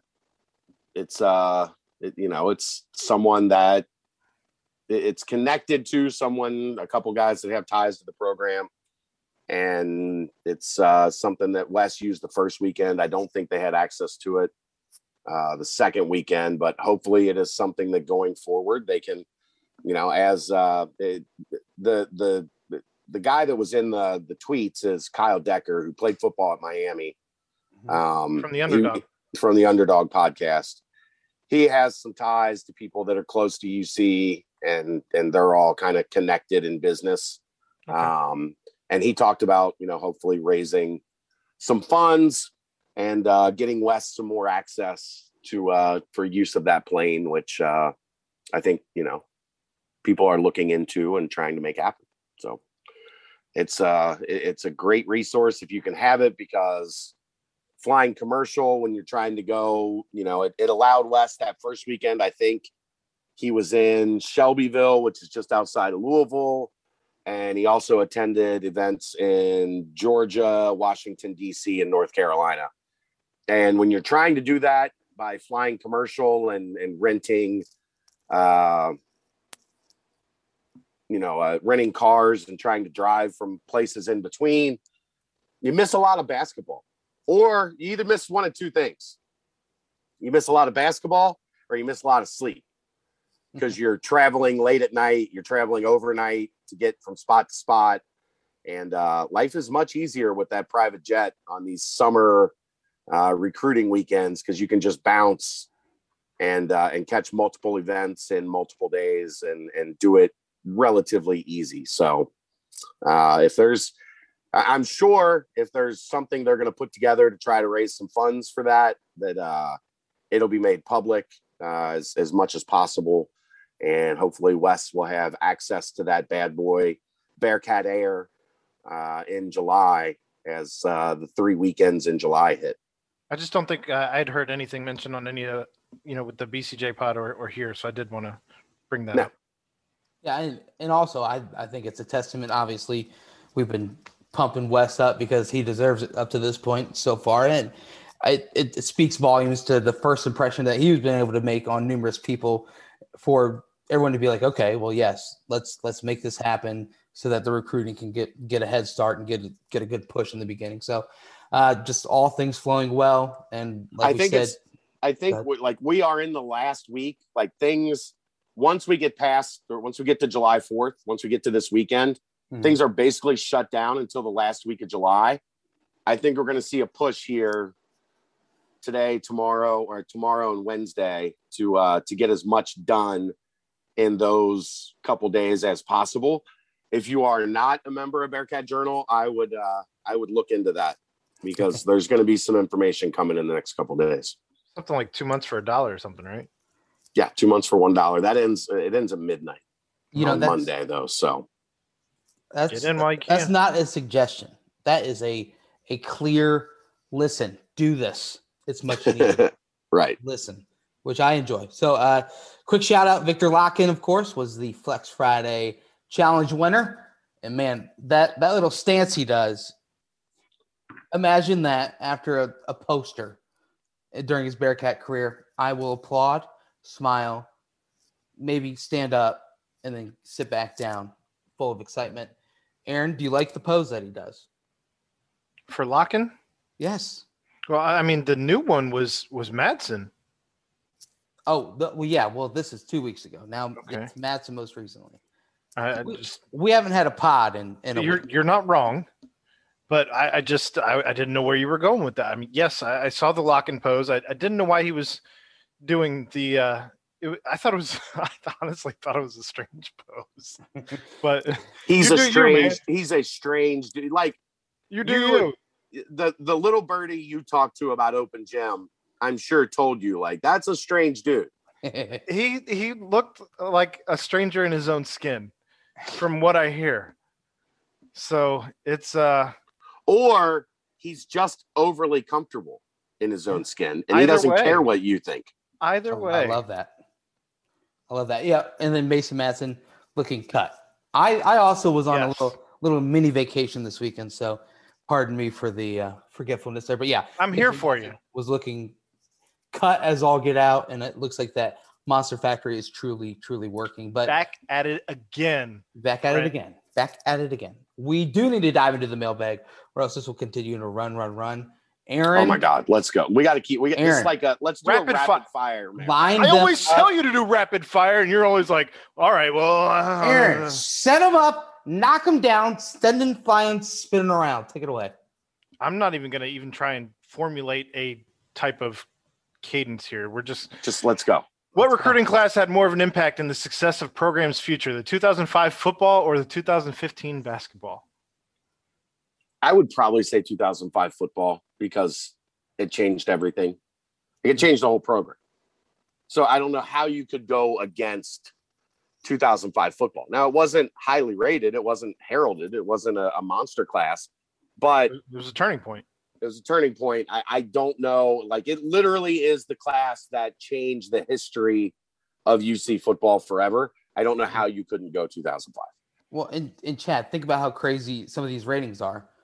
2 stars, Connor Barwin, Mike Mickens, Marty Gilliard, Kevin Hubert, a 0-star. You're Dominic Goodman, 2-star. This is just a group that outplayed their expected talent pool and just fantastic. And of course, a quick shout out to Terrell Bird, who was one of my favorite players back in the day. Loved watching that man in the middle of the defense. There were only 3 3-stars in the entire class. Mm-hmm. Curtis Smith, who had a great career. Yep. Kazim Ali, tight end, and Nick Davila, who came from junior college. JUCO, yeah. And Marcus Waugh, 2-star. I mean, Trevor Anderson, 2-star. Kevin Huber's still on an NFL roster, 0-star. Right. Andre Derek Revels, Stewart, who I loved. Oh no, not 2-star. A guy named Marshawn Gilliard. Yep. 2-star. Mike Mickens, 2-star. Link, 2-star. Mm-hmm. Like, how is that not the greatest class in program history? And all of those guys were 2-stars. Right. Wow. Absolutely wild. That shows how little respect UC football got back then, though. Right. Still gets a little bit of flack anyway. If we remade Over the Top, who would play Lincoln Hawk, and who is most likely to drink motor oil and eat a cigar? I'm out on this. You guys can have fun with this if you want. I don't even know what haven't seen Over the Top. movie, It's a Sylvester Stallone arm wrestling movie. You know, I'll take the motor. I'll drink it and eat the cigar. Jawan Briggs plays the lead role. All Because right. who the hell would arm wrestle Jawan Briggs? You're an idiot. Chad, do you want to finish anything from your response last time on mixed engagement with UC and Wes Miller? No, I mean, I said what I said last time. If I had things to add, I would have added them. He's been an asset for Wes. Wes has talked to him, has bounced things off of him. I mean, it's been a good relationship from my understanding. Can you Not much else to say. Can you give a quick breakdown on what each of the major roles on the basketball staff do? For example, DJ Laporte. I mean, we touched on DJ last week, but or DJ's player development. He works with the players in off the court stuff. Laporte is, like I said, kind of he does everything, jack of all trades, chief of staff. He coordinates recruiting. He coordinates like where the staff is going on the road on these evaluation weekends. Thielen is kind of helps Roberts with scheduling, helps on some of the the official travel. I would imagine is going to be one of his main things when finding the hotels, finding where they eat. A lot of the planning stuff is that director of ops position, and then the assistants do what assistants do. So it's pretty basic. There's nothing too rocket science into it that I would say. So then doubling down, does anyone on the coaching staff act as like a defensive coordinator or a big man specialist, or like what do the bench coaches bring? That much I'm not sure of that yet. I would guess, given that he's 6'10", Mike Roberts is probably working with the big men. Along with Kyle, I would think. Well, Kyle's not a coach. Kyle's a graduate assistant. So, yeah. What? He's not allowed to be on the court? He is, but he's not a coach. He's probably with Mike Roberts, assisting Mike Roberts, right, working with the big men. Stowe is more of a guard. I'm sure he's, if I would guess Andre Morgan would be the guy that kind of helps develop the guards along with Chad Dollar. That would be my guess. But until I'm allowed to attend practice, I don't want to speak on too much that I don't see with my own eyes, because I've been told things before that just weren't true. Fair enough. Very, very recently, those type of things have happened. Oh. So I wait until I see things with my own eyes before I speak on them with any authority. Fair enough. So do you have any thoughts on Penny Hardaway with the situation in Memphis and the Orlando Magic? And if he does go to the Orlando Magic, any idea who might replace him at Memphis? I don't really know what thoughts I have. I mean, it's an NBA job. It's in Orlando. He's just as much of a legend in Orlando, pretty much, as he is in Memphis.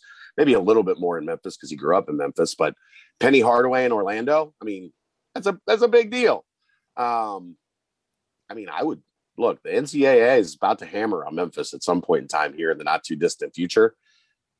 That Orlando Magic job would sound pretty good. And from the sounds of it, like that 4-hour interview, Penny went into that thing guns blazing.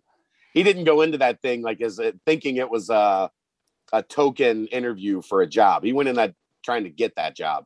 What happens next? I know our guy Eau Claire Cat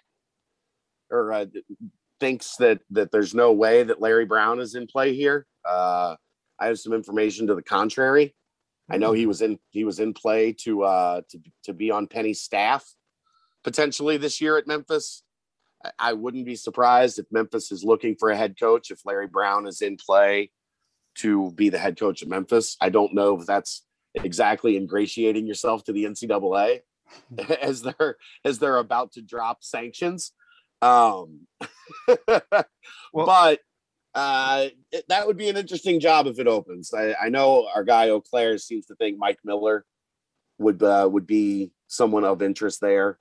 And we know he wanted a little bit more control or a little bit more authority.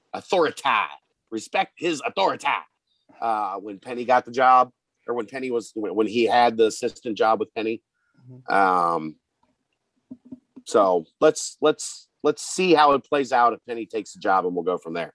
Who better to take over and kind of shoulder some sanctions other than an 80-year-old Larry Brown? So I think that would be a very interesting hire, but unbelievable, pretty cool to see. Aaron? Actually, Chad, kind of spinning off that question, who do you think gets hit with sanctions first? Memphis Athletics or LSU Athletics? Yes. Just I mean, curious. they've both been hit with sanctions, right? It's just a matter of what those sanctions mean. LSU still, it sounds like they're still investigating with Ed Orgeron getting called in and that kind of stuff. Well, yeah, I'm talking basketball. I wasn't even talking basketball. I'm talking about just athletics.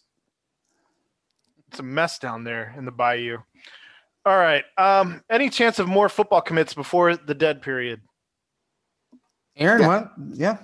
Aaron? I mean, I hear that there could be some things in the works, and of course, you'll hear them from me as soon as we got them. But right now, I mean, there's nothing on the table. So Here's what I said on the board. Here's what I'll say here. There are guys that visited that are going to be deciding between now and the end of the dead period. Mhm. I don't think Cincinnati is going to get shut out on all of the guys that visited. Is it 1? Is it 4? I don't know the number, but I don't think they're going to get shut out. So do I think there will be commitments at times or here and there or even one, whatever it may be, in July or between now and the end of the dead period? Yes. And that's why, because I think there are guys that took their visits in June. They're going to be making a decision in July. And I don't think UC gets shut out. So that's where my stance is on that. and we know how much you guys want to know before it happens. We get that. But at the end of the day, like, no one's trying to drop too many hints to steal these kids' thunder. Like, that doesn't make it fun for them. So that's my 2 cents on it. And let the cryptic Twitter dive-ins begin, because you know what, you saw Marcus Peterson retweet the Marquez Bell, and I know there's a connection there, but he retweeted Marquez Bell video that was over a month old. So maybe hop on that Twitter sphere and see if you can get a little cryptic with it. There's just more about recruiting here. Where do things stand with the recruits that visited but have yet to commit here or elsewhere? I think we kind of answered that. Yeah. So what's next for Leon Bond's recruitment or his timeline? So he said he wants to commit before the start of his high school year, not his high school season, but the start of his senior year, which would be sometime in September, late August, early September. The more I dig around, there was a lot of belief that this was like a UC Marquette deal and that Virginia was just kind of hanging around. I think Virginia's probably more involved than I realized initially. And I think they want to see him. To my knowledge, he did not play either of these past 2 weekends. So Virginia has not seen him play live yet. If Virginia offers, I think Virginia is going to be a problem. And I've seen, I think 5 times I've seen Leon Bond.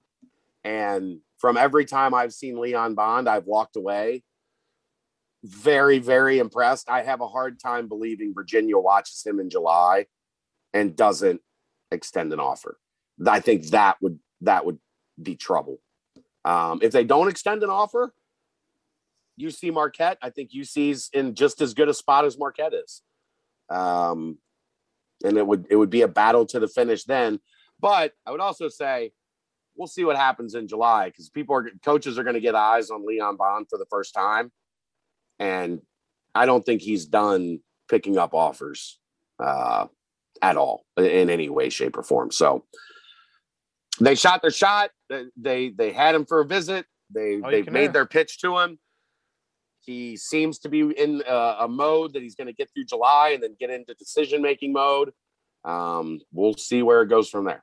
Well, I mean, you got UC firing shots at 4- and 5-star kids at this point, and that's something that we haven't seen in a very, very long time. Yeah. So kudos to the staff doing that. But how much of an impact does Paul McMillan's move have on his recruitment? I mean, we're talking about the era of the transfer portal, and this is now a kid that's going to be at his 3rd high school. He played on 4 AAU teams this spring. No, it's his third. He played at Hughes, played at Taft, or played at Woodward, Hughes, Woodward, and now he's going to Hillcrest Prep in Arizona. Look, we have talked a lot over these past couple months about the transfer portal and what it means when you're recruiting freshmen. And this is something that's not, this is not a Paul McMillan thing. This is an everywhere thing. Like if you have, let's say you go to high school somewhere for 3 years, you decide you're going to go to a prep school because you want to increase your level of competition, whatever the case may be. That's not going to be a red flag. But if you're at 3 high schools and you've played with a bunch of AAU programs and you're a head coach, you have to research that.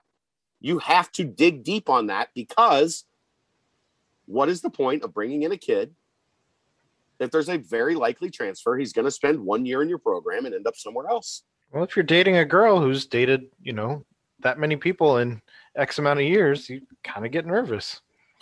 There's the other shoe is going to drop. Just saying. At some point, she's going to start dating someone else. Grass might be greener.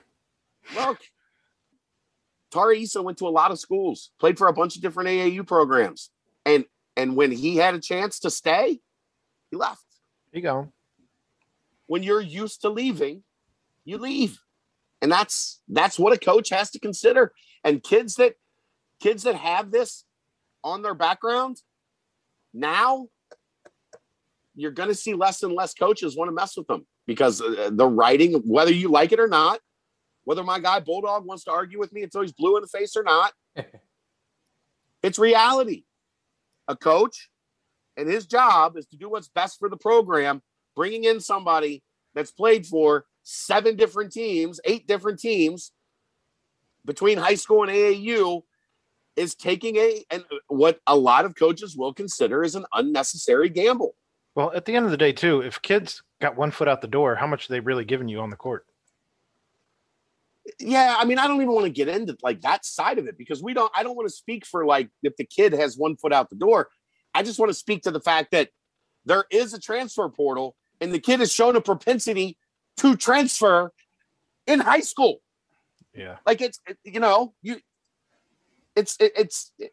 not like OJ Mayo, not like OJ Mayo back in the day, right?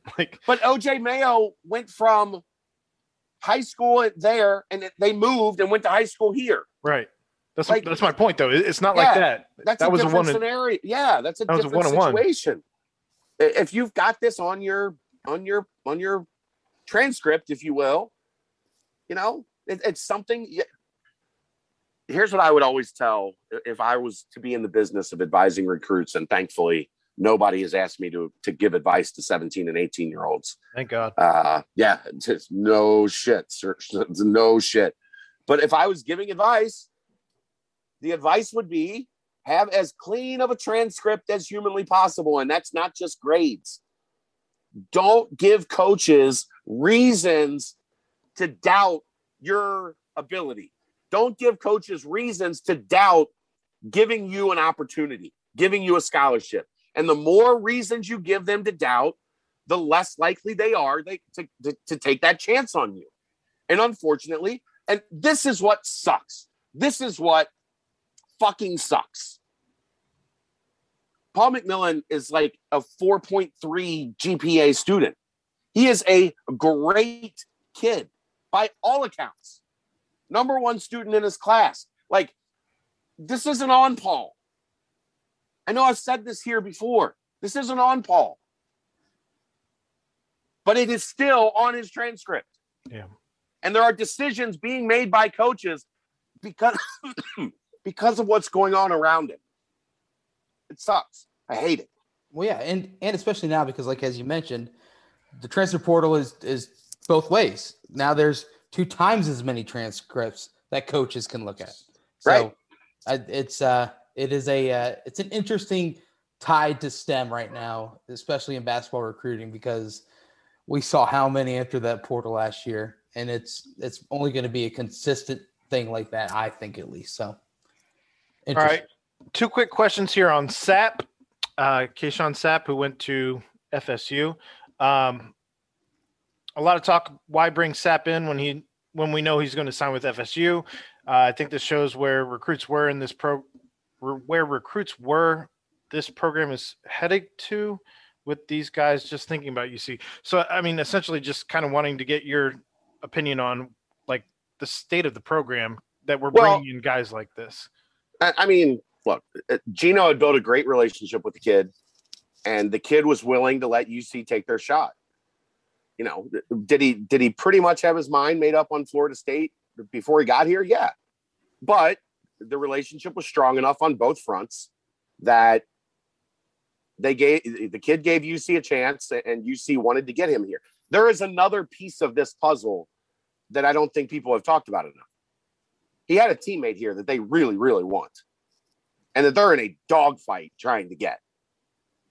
And that's Tyrus Washington.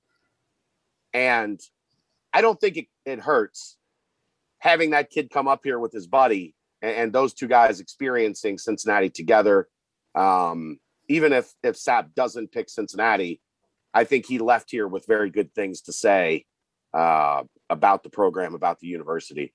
So I think it was twofold. I think Gino worked very hard on both of those kids for a long time. The kid had told Gino he was going to come up for a visit for a long time.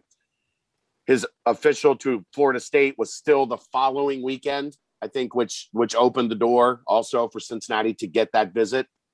And I don't know, man. Florida State's telling him he's going to be a guard. The kid wants to play tackle. It might be a good thing to have that relationship, that groundwork, that foundation laid a year or two from now, based on that old TP that we were just talking about. One of the things that you and I have talked about an awful lot off air, if you will, is just we're not supposed to talk about those things on air. Well, I mean, my point is, as the program grows, you're going to start to see this. Like, maybe a kid, we're not used to dealing with high level recruits here at the University of Cincinnati. And so now you're starting to deal with, these 4 stars, these 5 stars that, have maybe a foot in the door somewhere else. And all you can ask is that they shoot their shot. Like what, I mean, you'd be mad if they weren't bringing these guys in. Yeah. Right. The thing is, Sapp didn't have to have Cincinnati in the Final Four.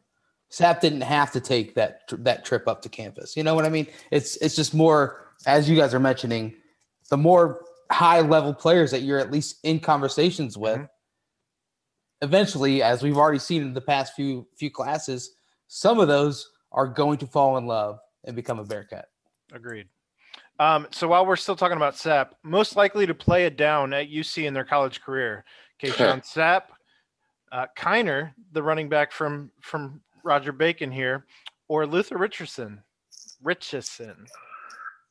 I mean, I'll still most likely of those 3, I'll still say Richardson. It's a bad question because Richardson is uncommitted.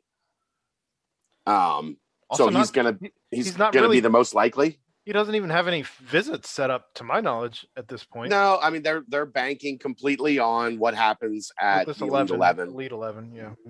So we'll see.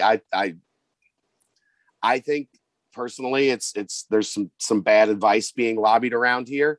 But I mean, all it takes is one school to like what he does at the Elite 11 and offer that he's looking to get, and then it changes the whole scenario. But his two main were Cincinnati and Michigan State. Michigan State just got their quarterback.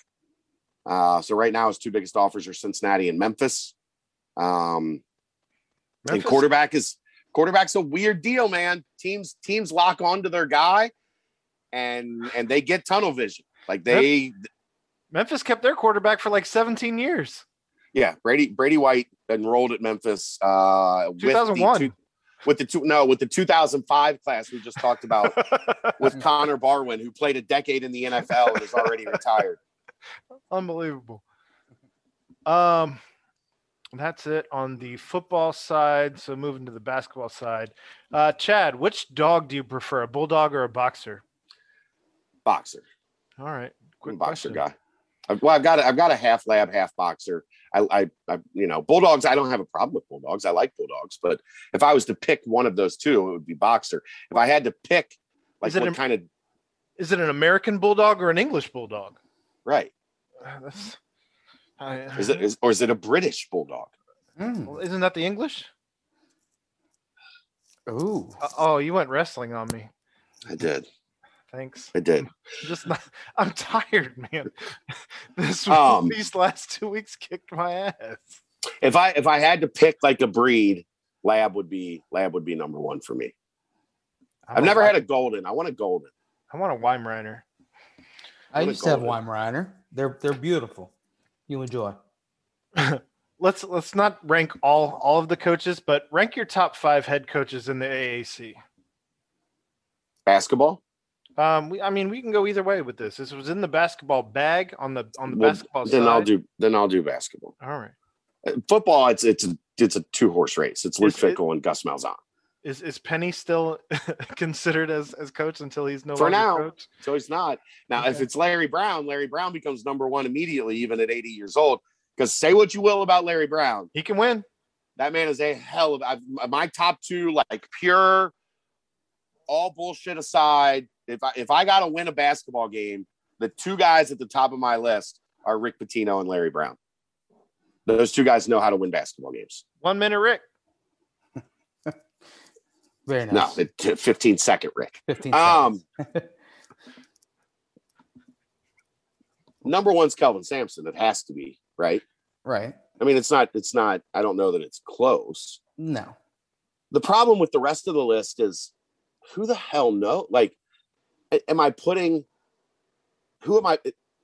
I still think Penny Hardaway made a very bad mistake by letting Mike Miller go. Mike Miller that was the guy. No, the Tony Mitchell was the guy. I think that was his name. The guy, the guy that coached he was the head coach of the Grizzlies, and that first year that Penny was there, he was on. No, short guy, bald. God damn it. Anyway, Avery Johnson. No, I still think Penny is a top 5 coach in this league. Yeah. But that also tells you what I think about the coaching in this league, right? Like, I mean, are you really going with Johnny Dawkins? Is it like you're really going with Brian Gregory? I mean, I love me. I think people really want to see where you're putting Wes, because I would imagine that you think Wes. I don't know yet. Without coaching a game, I think people think that you're probably putting Wes in your top 5. I don't know yet. Okay. I haven't seen him coach a game in this league. Sam Mitchell, Chad. Sam Mitchell. That's who Tony. I knew Mitchell was right. I couldn't think of the first name. Sam Mitchell. The center from the Sonics back in the day? Yeah, him. No, not him. Wasn't that his name? Yes, it was, but that's okay. Not. I don't know where he stacks up yet. Do I like gun to my head? Would I put him in the top 5? Probably. Just because I don't have faith in coaches in this league. And why don't I have faith in coaches in this league? Because other than Greg Marshall now, and he's now gone, and Kelvin Sampson and Mick, I haven't seen anybody build shit in this league. Well, and honestly, like we have the staff. He's quickly put a team together, although they have not played together. So where has he misstepped? I can't imagine he missteps on the court. Yeah, I'm not gonna like name him. I'm not gonna name him number 2 or number 3 or whatever. Yeah.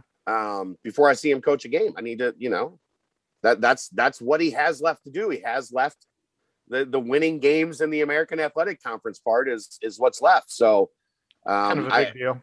Kind of a big deal. I think he's done everything right. I don't like much of the coaching in this league, so I think he can move up the list quickly. But until I see it, I'm not gonna gift him a spot in the top 5 just because I like it. Right. Jankovic, Hunter, Frank Eighth. I mean, it's all just right. That's vanilla. Your boy Brian Gregory. How about that one? It's very vanilla. It's a bunch of guys that are right. Just a guy. All right. West seems to be using Fifth Third for workouts more than Cronin or Brandon. Think that continues when practice officially starts in the fall. Brandon used them a lot. We just weren't allowed to see it, so there was no evidence. I don't know. I know it's something. It's interesting once the season starts how much more coaches want to get into that solitary confinement of the bunker, right? Like how much they want to be away from everybody and not, because look, when you're sitting there in Fifth Third Arena, it ain't hard for somebody to find their way into a concourse or into a nook or a cranny to watch your practice. I don't think Wes has much of a problem with people watching his practices, but that solitude of being locked away and down in the dungeon is something that as the season hits, coaches tend to like a little more. We'll see. He's done a lot of the early season stuff in Fifth Third. Maybe his thinking on that is he's got a bunch of guys that have never played in Fifth Third Arena, so you want to get them as much time as you can. Well, find your spots. I mean, there's every court has its own like dead zones where the ball bounces a little funny, or just get comfortable with your home arena and make it a spot where once you have a crowd in there at full capacity this season, it's going to get a little familiar. wild. Yeah, we'll see how it goes when practice starts, when the balls start really bouncing in October as to where they're practicing. Hurry up and wait. Yep. Do you think there's any talk among the coaches about facing Marcus Freeman when they play Notre Dame? Who holds the advantage, UC or Notre Dame? Go listen to the BCJ pod with Mike Denbrock. Like, that thing is circled, starred, highlighted. It's highlighted with 3 different color highlighters in green. Like, who has the advantage? I mean, people are going to be mad at me for saying this, and I'm sure we'll get some debate on it. But it's home field advantage. It has to be Freeman, right? Because he knows what Denbrock likes to do, and Freeman is anchoring a new defense. So Denbrock's not going to have any outside of what is on tape to that point. Denbrock's not going to have any inside intel on what Marcus Freeman likes to do as Notre Dame's defensive coordinator. Sure. Where Freeman has all of the intel on how so far Denbrock likes to use Des Ridder and Josh Wiley and Alec Pierce and Michael Young. And, you go on up and down the list. Like Freeman knows the line schemes of Ron Crook. He has the advantage, whether you like it or not. Mm-hmm. Are there some disadvantages as well? Yes. He's new to his team. He's getting guys to play the way he wants them to play for the first time. Freeman does not have all of the advantages, but he's going to have some advantages when it comes to game planning Mike Denbrock that at Cincinnati that Mike Denbrock won't have game planning Marcus Freeman at Notre Dame.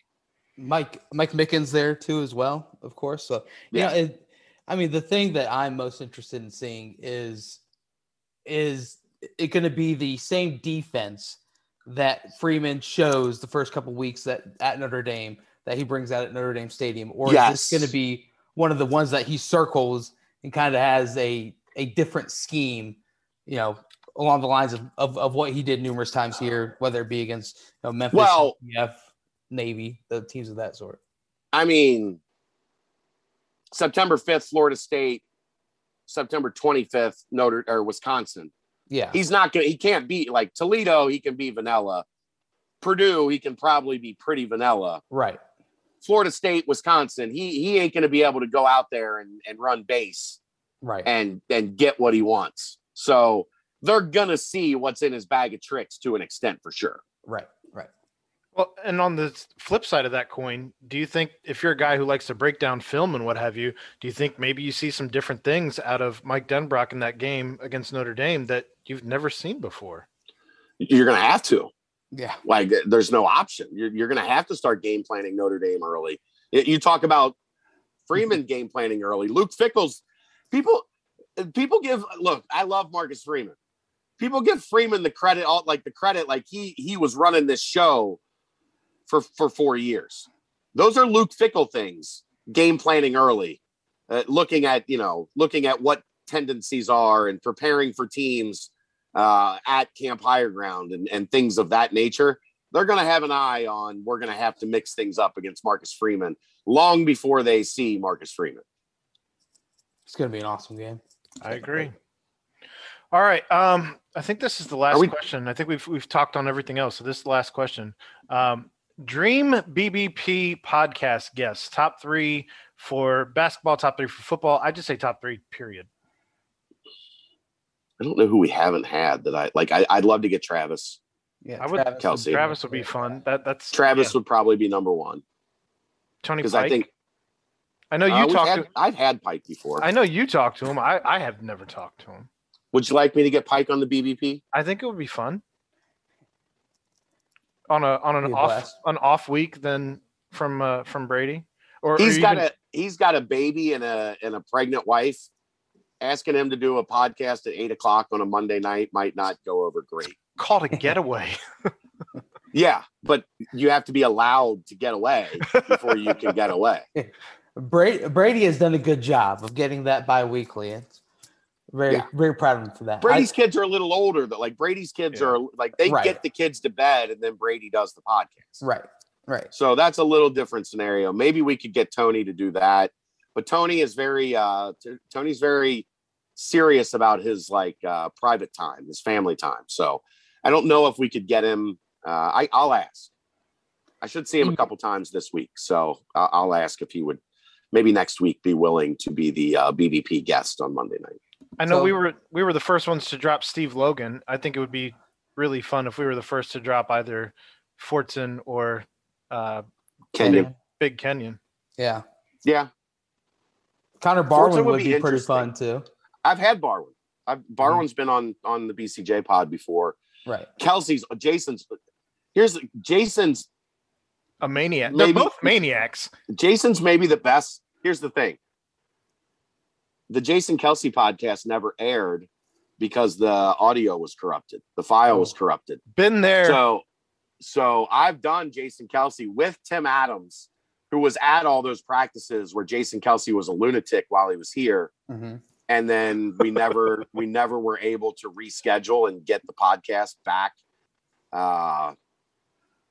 into existence. Jason is great. Like just so many, and he's a great storyteller and he has such like energy and passion.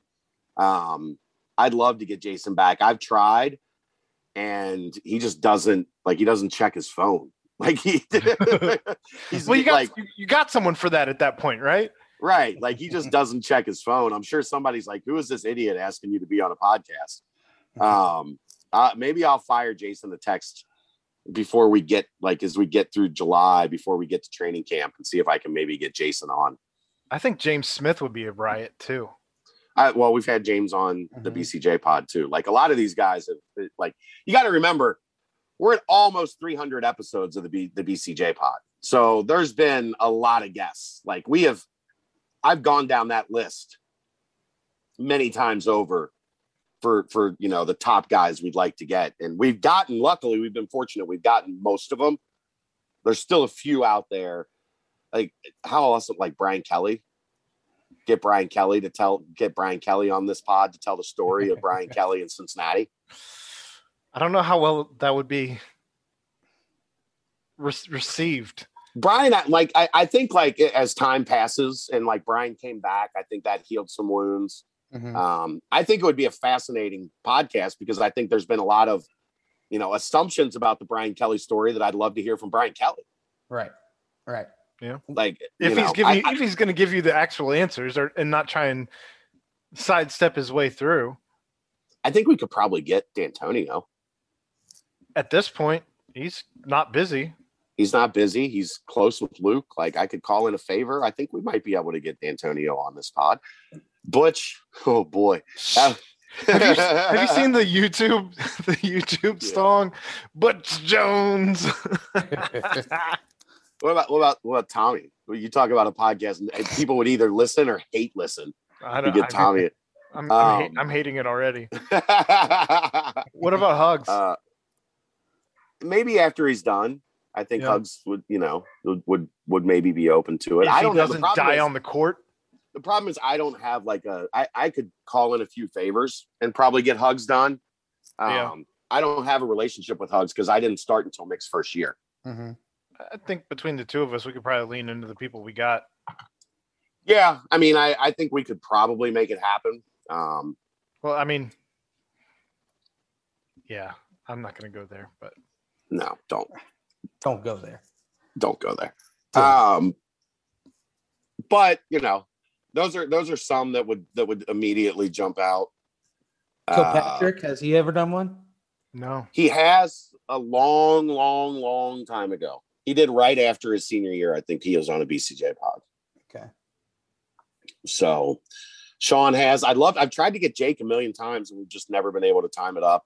Right. Gary, I think, would be awesome. Yeah. Gary Trayvon would be awesome. But a lot of those, some of those Cal Payne guys would be fun. I've had Troy on several times. Okay. But a lot of those guys, like you want to just wait until their playing careers wind down a little bit. Yeah. What about Mean Face? I've had Jack on. Jack's a wild man. That deep voice. Yeah. Jack was a good one. He's got some good stories. But yeah, that's kind of. I love that. Like once, I think we should just start every now and then, like maybe like I don't know, once a month between us and your other pod, just sprinkle something in. Yeah, I mean it's the summer. Like you guys are gonna like get some guests because there ain't gonna be a whole lot to talk about as we start rolling through July.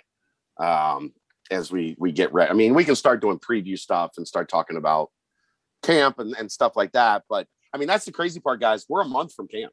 Camp starts in a month. Can't wait. Camp starts in a freaking month. It's wild. It's wild to me that we're a month from camp.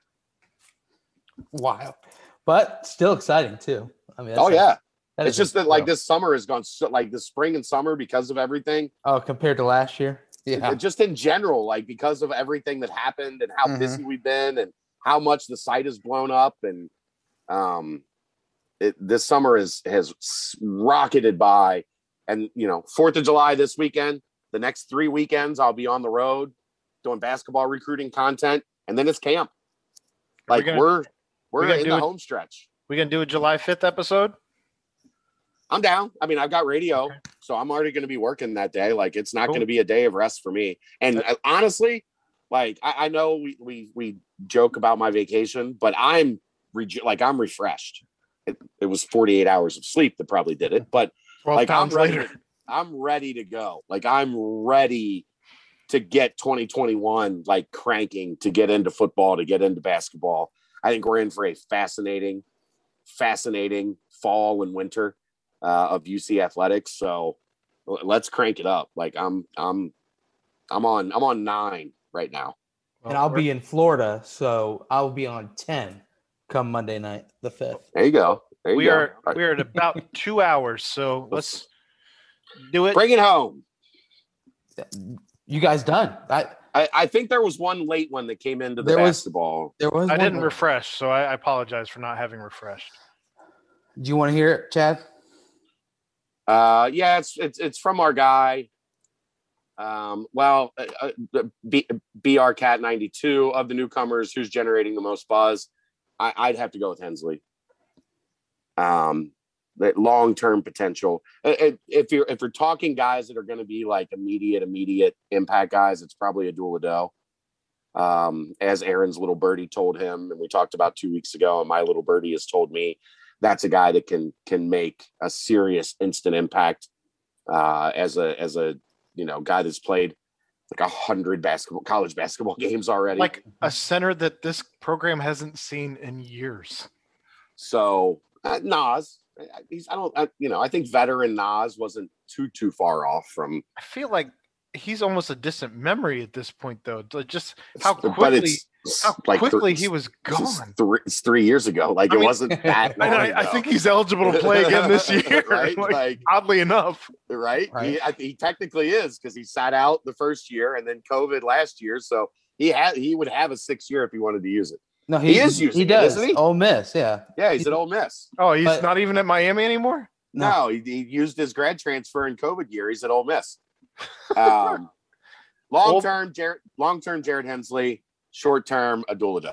Old man at Ole Miss. And Chad, the fact that you didn't even mention again. Hayden Koval is another name that we heard a lot about out of the newcomers. That's really been showing some good flashes as well. So I'd say, and AJ McGinnis too. So and I like AJ McGinnis a lot. Right. And John Newman might actually be the best scorer out of all.